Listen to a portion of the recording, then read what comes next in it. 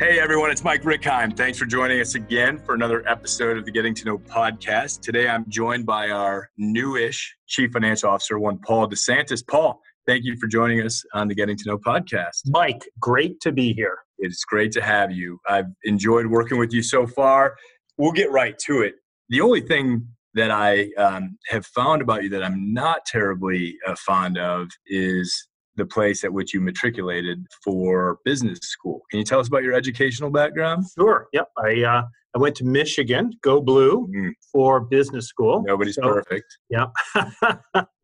So University of Michigan for business school, went to Georgetown for undergrad in DC. You were a swimmer at Georgetown University. They're at the same time, if I'm not mistaken, as Patrick Ewing. Yep, that's exactly right. He was friends with my roommate, so I've met him. Really? So you're rubbing elbows with that? I mean, I would rub his knee. Yeah, that was the national championship when I was there. Yeah, that was a lot of fun. So you made your way to Georgetown from where? Where'd you grow up? Detroit. Right, like Detroit, Rock City, like in the Motor City or suburbs or? We started in Detroit and moved to the suburbs. Gotcha. So from there to Georgetown, first gig is back in Michigan, right? At General Motors. Motors. So what was that first role like? What were you doing? I was repossessing cars. As a finance person? They were paying for my MBA at Michigan, and I was repossessing cars. For what? GMAC. GMAC. The division, the finance division. So was that like an intimidating type of job? Is that how you got to be so tough like you are today? I've been shot at with guns. With a gun, yeah. Knives, chains. So now nothing rattles me. Yeah. It explains why you are fairly unflappable in budget and forecast meetings. So this is, I believe, your fourth public company CFO job? Yep, and the last. And the last. And the best. And the best. I like that. That's a good attitude. What's your first couple of months been like compared to how you expected things to be at Neenah? Well, starting in the middle of the pandemic is certainly interesting.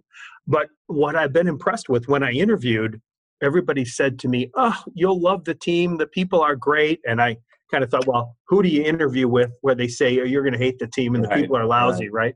So, but it's turned out to be true. It's really, I think we have a great team here at Neenah. And I mean that across the board. People I've met, only met on Zoom or, WebEx video conferences and the like, they're great. They really are. Yeah. I think there's an attitude here that is special. And I like that. I would agree. There's a very, very optimistic view, very much a can-do attitude. Yeah, exactly. Can-do, optimistic, really open. Yeah. I like that. How common is that, based on, again, you've done this several times, right? It's the first time I've seen it. Really? Oh, for sure. It certainly wasn't this way where I was before. Nor me. That's great. That's a huge strength. It's something that we should play to. I think it really is. We have a lot of opportunity here, And that, when I was looking at where to go after my last company, I looked at the number of opportunities. And this is the one that felt to me like we've got a great opportunity to transform this business and really drive it. And so great set of assets, great set of people, great balance sheet. So I liked it. That was really appealing. Yeah. So in the early days, are there any wins that you would point to that you've seen across the organization, whether it's within your areas of responsibility or otherwise, that you would be proud of? I think that the way this company has responded to the virus and what it's done to our business has been incredible. Absolutely incredible. We're down 35% on the top line in the quarter. That's a lot. That's a lot to be down. And it hasn't been easy. These responses haven't been easy. But we've really stepped up to the plate as a team and responded. And I think that's been really one of the biggest positives so far for me. What's your level of optimism in terms of, where we are today, where we're headed, assuming we don't have a big outbreak again? Where's your head? I think my head is that we are going to unlock growth at the company like we haven't seen in a while. And I think we'll unlock it either through our balance sheet, through innovation, through customer relationships. When I say through the balance sheet, I mean by buying other companies. But one way or another, I think we are going to unlock growth here. And that is that's what makes everything a lot more fun. Tell us about your family, your wife, and you've got a son and a daughter, right? Yep. Tell us about them. So I have a son in Philadelphia. He's 26. Notre Dame grad? Notre Dame grad. Yeah. Yep. Went to Notre Dame. So that's been tough to reconcile as a Michigan. And then my daughter just graduated from Clemson. So now we've got Notre Dame, Clemson, and Michigan. So really, in terms of the football hierarchy, we are pretty much covered. Yeah. Michigan just needs to win one game a year. Yeah, That's it. One game. In fairness, they have only done that like once since my 16-year-old was born, which I'm happy about. Yeah, my son doesn't remember when Michigan was good. So I tell my kids every year, at some point, Michigan might beat us. It's just not this freaking year. Nope. Year after year. Yeah. So I think we were on one of these Zoom calls or WebExes, and I saw a Harrier member of the family run through too, right? So you got a dog running around? Dog, yep. Our princess, Dottie. The kids are basically gone, so now we just dote on her. Gotcha. So I know college football fan, sports fan more broadly. Yep. We like, even though I grew up in Detroit, we're big Cleveland Browns fans. So, and we were there year after year after year in that empty stadium, way up on the top in our seats, looking down at enjoying the game. You lived in Columbus, but worked a lot in Cleveland for years, right? Yep. So I lived in Columbus probably for 12 or 13 years, and then ultimately moved to Cleveland. Baseball fan too? Yep. Love the Indians. So, So if you were to trade in your Speedo and goggles for a bat. Let's just say no more Speedos. No. So if you were to play for the Tribe, what would your walk-up song be? Oh, that's a good question. It wouldn't be the saxophone one that's constantly playing every time we went last year, but like Kenny G, is that what you're talking about? No, of course, I'm drawing a complete blank on the player who had the saxophone song that, it's constantly. Check that out. Yeah, his name will come to me at some point, and I'll blurt it out at exactly the wrong time. So I like country music, so I'd have to find the appropriate one. All right, gotcha. So you're leaving a Browns or Indians game. Yep. You're heading out for dinner. Yep. There's no pandemic. You get to choose 3 people to accompany you, living or dead, for what is supposed to be a fun, enjoyable, informative night for you. Who are you? Yes, I was hoping. Absolutely. I was hoping that would be it.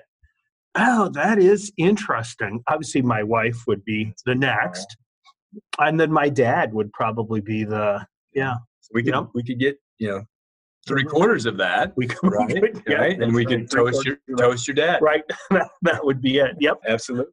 So what are you most tired of right now in your life in general, at work or personally? Like, what's driving you crazy? Besides the virus? Well, that counts. I expected you might say that. Crazy. That is frustrating. It's on one hand, okay, it's a year of our lives, but still it is. I'm at my limit of this, but it's what we have to do. So the flip side of that, what's the best thing that's happened to you recently? Say the last month or 6 weeks, personally and professionally. Well, professionally, I'm loving it here. Yeah. I really am. I'm having a great time here. I am really enjoying it. And it's surprising me because I'm, after a few months, it hasn't worn off yet. Yeah. So that's really good. I agree. So the best thing that happened to you is making the decision to come here? Yeah. I think that's been really, really good. Yep. I like that a lot. Yeah. So once this pandemic's over and you can go out and have a drink or something like that, like what would be the first beverage that you would order walking into your local watering hole? It depends on the season. Okay. So if it's cold and wintry, then it's going to be wine. If it's warm and summery, then it's going to be beer.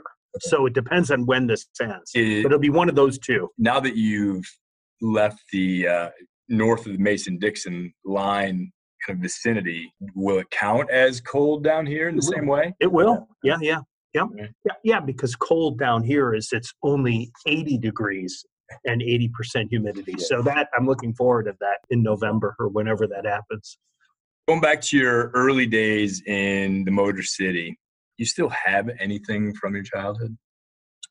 I still have my letter jacket from high school. Oh, yeah? Yeah. What high school? Detroit, University of Detroit, Jesuit High School. Okay. No, I still have that letter jacket. So would you say you and Beth are more into TV shows or movies? TV. TV. Anything that you're binging right now that you would recommend? Well, we just got finished binging Schitt's Creek that I think, everybody else. And then now we're watching this Andrew, some comedian from the UK who's traveling the world with his dad. I can't remember his name now, but we've been binging that one. Yeah. So.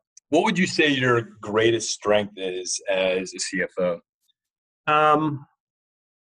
It's also my greatest weakness. So it's a trade-off, but I don't sweat the details. Have you always been like that, or have you learned it's better that way? Or I have always been like that. And so I remember taking a personality test one time and it said your attention to detail is fairly low. So when I go somewhere and I try to learn something new, I have to focus a lot on what's happening with the details. And then once I get the details and I understand how it works, then I can step back and just look for kind of high-level monitoring things that tell me whether the details are in place or not. And that's worked for me. So what would the Paul DeSantis Neenah CFO say to the first-time CFO version of Paul DeSantis back, 10, 12, 15 years ago? Wow, that's a good question. Thanks. That's really I just made that up. Did you really? I did. Oh, crap. Well, that's a tough one. I think he would say a couple things. Number one, your people are the ones that are the most important. So make sure you're there, have the right tools, and have the right level of motivation to get things done. I would say that would be the most important thing. Sometimes, especially in finance, you get promoted because you're really good at spreadsheets, which is fine. But at some point, you're leading people. And so, you have to do that. You have to understand that. So I think that would be the first thing. And then the second thing I would say is fight the right battles. You don't need to fight every single battle. You can just figure out which ones are the ones you need to fight. That's great advice. And look, for what it's worth, to your credit, you have demonstrated to me that you walk that talk from. I learned the lesson. From, both the sweating the small stuff thing, but also from investment in people. I've been again, as the HR guy, you want people to go about things the way that you are, and I've been impressed with how you do that. So that's great. That's good advice to give to the first time CFO. Speaking of which, did you grow up wanting to be a CFO or a finance exec or an exec in general? I did. You did? Finance. Yeah. You're like what, a 10-year-old boy and you want to? No. I was probably an astronaut at that point. Okay. But when I was in high school, maybe it was just, in college. I know I was a lifeguard. And one of the people I worked with, her dad worked at GMAC. And I started looking at General Motors growing up in Detroit. And I thought, wow, that's really cool. That's like a big, giant finance company. And so I spent 2 summers as a summer intern. Stopped lifeguarding to do that. Hated every minute of it. Looking out the window during the summer at how beautiful it was. Yeah. But that's what I wanted to do. And so pretty focused on that through your early career too, like consciously moving around to get the ops and the BP&A and the sales and marketing finance? Or? Yes, but I studied marketing to begin with. So I was a marketing and international business undergraduate. So I didn't even go into finance until graduate school. But then otherwise, it's important to put, for everybody, it's important to put different skills into your kind of skill set. And so I spent a lot of time trying to learn every single skill I could get on the finance side. In your experience, what's the biggest misconception about a finance organization? That it's all about the numbers. Because I really think that if we're doing things right, it's all about the insight into the business, and insight are words, not numbers. And so to me, it's how can we, as efficiently and effectively as possible, provide insight to the people running the business so that they can make decisions that drive the numbers. When we talk about standardization, simplification, and automation in accounting and finance, it's not because we don't want to do spreadsheets, it's that we don't want to do those for basic things. We want to be able to rely on our systems and processes to give us that stuff so that we can go that extra step to dig into it and say, what does this mean? So in your early assessment of where where Neenah is on that continuum, 10 being nirvana, where would you say we are? I'd say we're 5 or 6. Yeah. So we have great tools. We have a great desire, but we don't run Neenah like one company. We run Neenah like 5 companies. And so we have the US, we have Germany, we have Coldenhove, we have Redbridge, we have all these different pieces. And so if you want a clear line of sight across the business, it's 2 days and a spreadsheet to get that. And you just can't, in this environment, you can't run the business that way. It's got to be done quick, clear, standardized. And that means everybody's got to give something up one way or the other for us all to have a set of information and data that we can use. So it sounds like an advertisement for what we're driving, but we're driving that. And so we'll see more of that. And based on what you were saying earlier, you're not being met with a ton of resistance? No, I don't think so.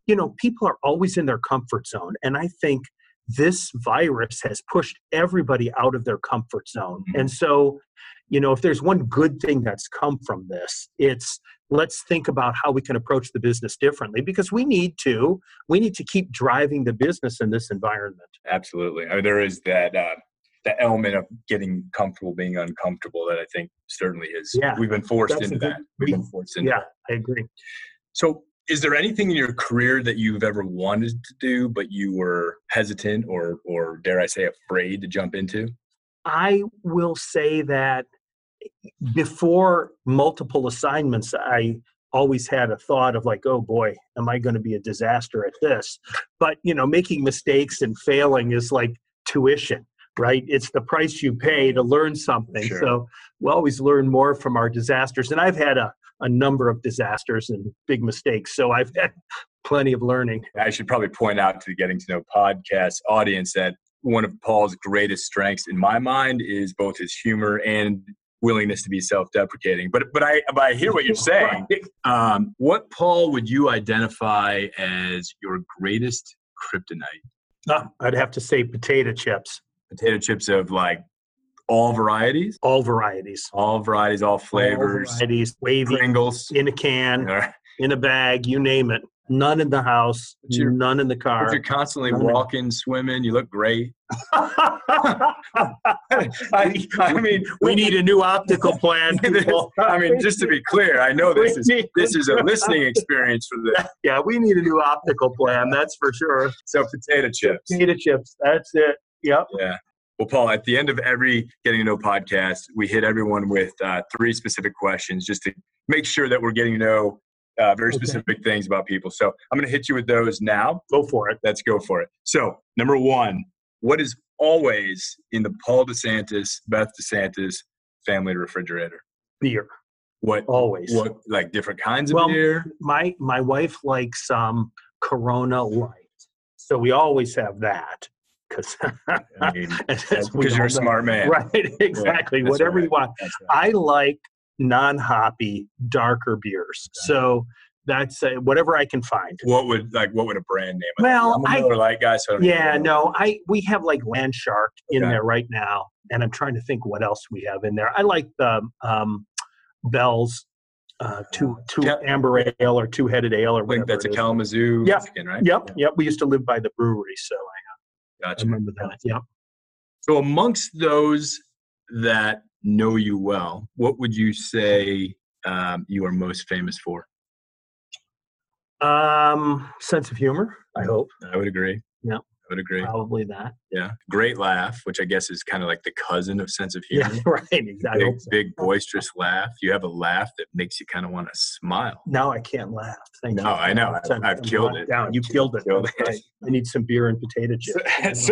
So outside of this virus, I'm going to take that out of consideration for your answer. What are you most looking forward to right now? Traveling. Yeah, just anywhere. Well, our son's in Philadelphia. We'd love to go see him. Yeah. And so that would be something I'd really like to do. Going out to dinner would be nice. Yeah. So we like doing that. Yeah, absolutely. Getting back to some kind of business as usual or life as usual. Well, I can't believe I've been here all this time and have never been to a mill. Yeah. I can't believe it. I've never been anywhere where, where the place where everything gets done. Right. And, Jason Free was kind enough to take a video of the mill process for me so I could at least see it. Right. But wow, that's nothing compared to being there. Yeah, that's right. Although, thank you, Jason, for doing that. It was very helpful. Thank you, Jason. Assuming you're listening. I mean, Jason Free's one of our biggest leaders. Of course, he's all over the Getting to Know podcast. Right. Well, Paul, I've enjoyed having you on the Getting to Know podcast. Mike, it has been an absolute pleasure. And to all the listeners out there, if you're ever in Alpharetta someday when our restrictions are all lifted, feel free to stop in and visit and say hi, because I would like to get to know as many of you as I can. He means that too. So thanks again, Paul. And for our listeners out there, we'll hit you again in a couple weeks.